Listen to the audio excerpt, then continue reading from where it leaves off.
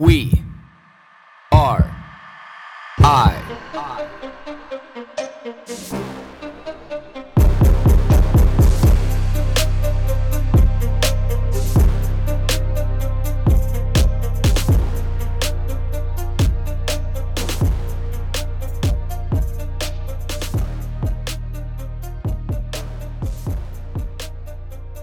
I got to witness a situation yesterday that makes me very proud about how I was raised, and it makes me even more proud of the mind that I have and the people I've surrounded my life with.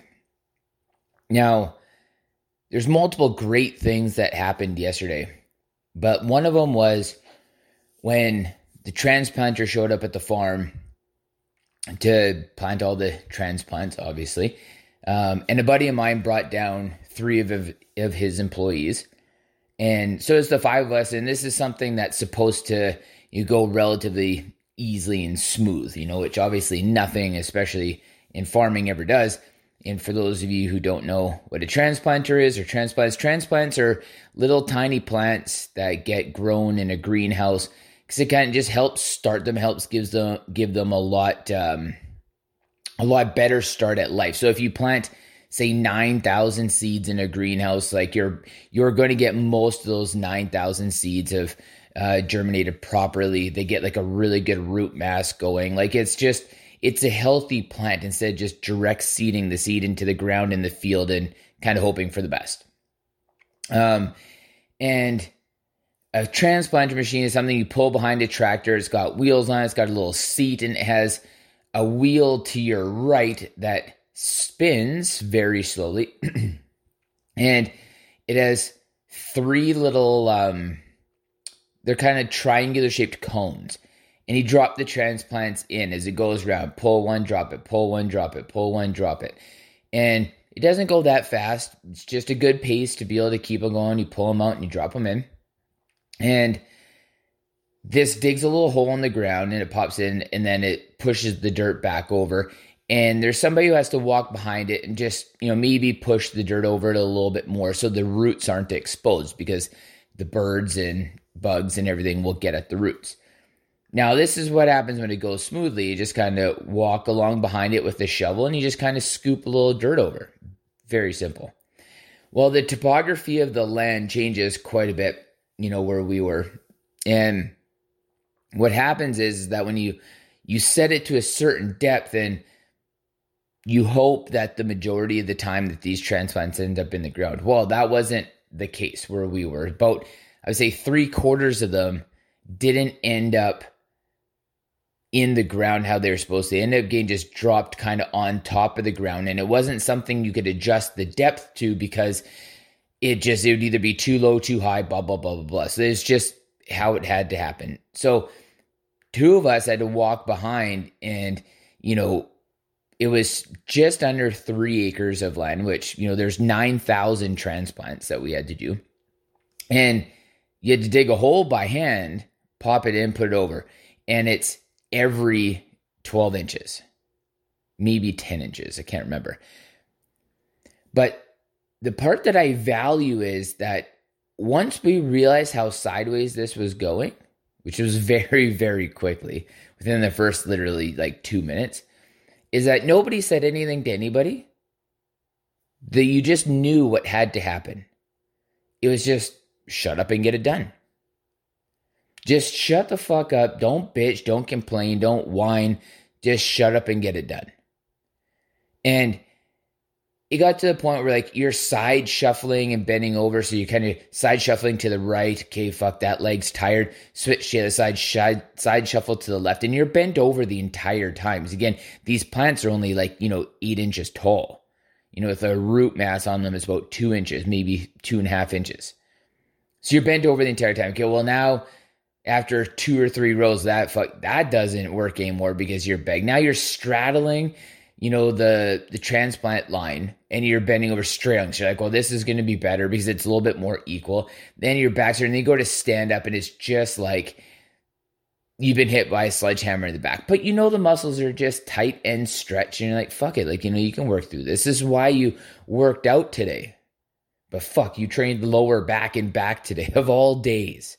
But you also sat in the sauna and the ice bath to be able to help counter some of this shit.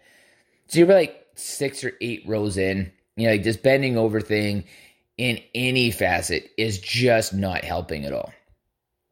So I start crawling. Then I was like, this seems kind of like a bitch move, but I'm like, that's the problem with the mind. It's like, well, are you a bitch because you're crawling on your hands and your knees? Because you're only going a few inches each time. So it almost makes it pointless to stand up. That's why you stay bent over the whole time. But I'm like, if I go on my hands and knees, this is easier on my back and my body. So I'm like, fuck it. I don't give a shit what anybody thinks. But then I'm thinking the contrast is funny because I'm in like a golf shirt and Nike dress shorts. And I'm out, and now it's starting to rain a little bit, and like I'm just fucking covered head to toe in mud all over my face. The mud's so thick on my hands, it's like I'm wearing gloves. It was awesome. I loved every single second of it. And you're just going, and then all of a sudden, like these guys break for lunch, and I'm like, fuck, lunch would be nice. I'm like, I haven't ate breakfast yet. I haven't ate lunch, but I'm like, fuck it. I'm like, I want to get this done because I don't know how long this is going to take, and I still have other work I need to do today and meetings to go to. So hour after hour after hour goes by and we're there. We started at 10:30 in the morning, and finally my buddy who owns this company who has these employees and this tractor and this transplanter, he just fucks off. Doesn't say anything to anybody, just fucks off. And I'm like, where the fuck is he going? So then he comes back and he's like, hey Blake. And I was like, what? And he's like, coffee or hot chocolate? And I was like, oh, you sly son of a bitch. Like, there's nothing when you are just, your morale's getting low, you haven't eaten anything, you're like 4 hours into this shit, and it's raining, you're covered in mud, and you're just like, your body's starting to break down, and somebody's like, do you want something good? And I was like, motherfucking, I wanted coffee. So I popped the lid off that coffee and I look at it. I'm like, well, that's not black. I'm like, that's got some kind of cream or milk in it. It's probably got sugar in it too. And I'm like, but I've worked out, sat in the sauna, sat in the ice bath. I've been out in the field for like 4 hours, maybe 4.5 hours at that point in time. And I'm like, fuck it. Like, I need something. And oh man, did that caffeine hit me like a blast, because I never normally drink caffeine in the afternoon. I usually have my greens, which I didn't have either. And it was like I was a whole new person right back down in the field, row after row after row. And I'm looking at my clock. I'm like, it's like 3:30. I'm like quickly trying to cancel meetings, fucking one after another, apologizing to people, missing meetings by an hour because I'm losing track of time, all this shit. And I'm just like, just going. Finally 4:30 comes around, which is good because I had a meeting at 5 and 9, needed to go home and shower before I got there. And we finished up. And I was like, the part that I value, the whole point behind the story is that it's like nobody, the fact that nobody complained. When you're around people who just know, it's like, yeah, nobody wanted to do that kind of work. And yes, it was only the two of us having to, go back and do this. But I thought, I'm like, if this other guy wasn't like this, and I had to do this all myself, how fucking hard that would be.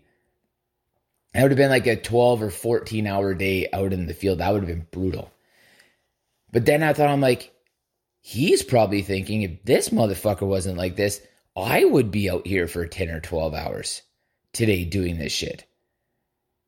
Or my buddy who's just kind of volunteering his time and his resources, maybe he would feel obligated to do this shit, which I don't want him to do at all.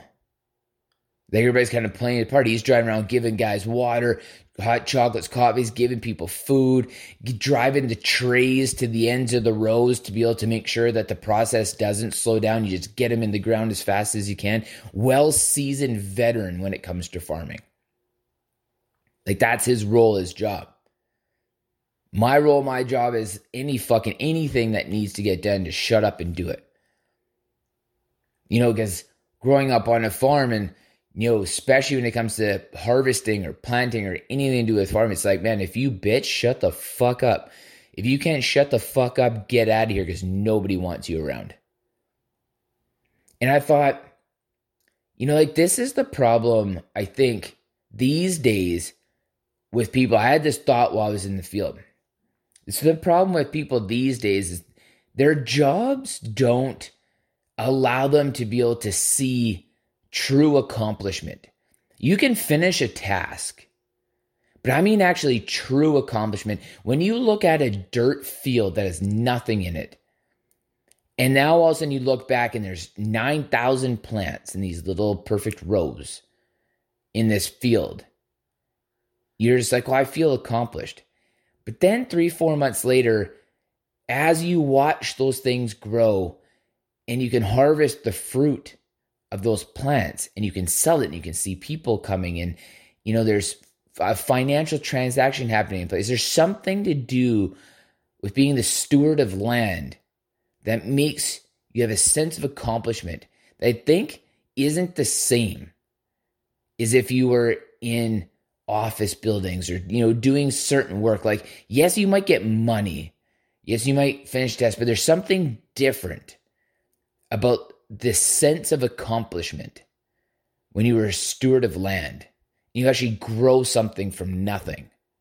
There's a seed and you go full circle with that. It could be because I'm extremely exhausted because I only slept 2 or 3 hours last night. And I'm maybe not articulating this thought very well. But the marrying of those two, and I'm going to let this marinate in my mind today. Between people who just have the ability to get shit done, you don't need instruction. You don't need encouragement. You don't need anything. You just recognize what needs to get done and you shut the fuck up and you do it. Because that's what needs to get done.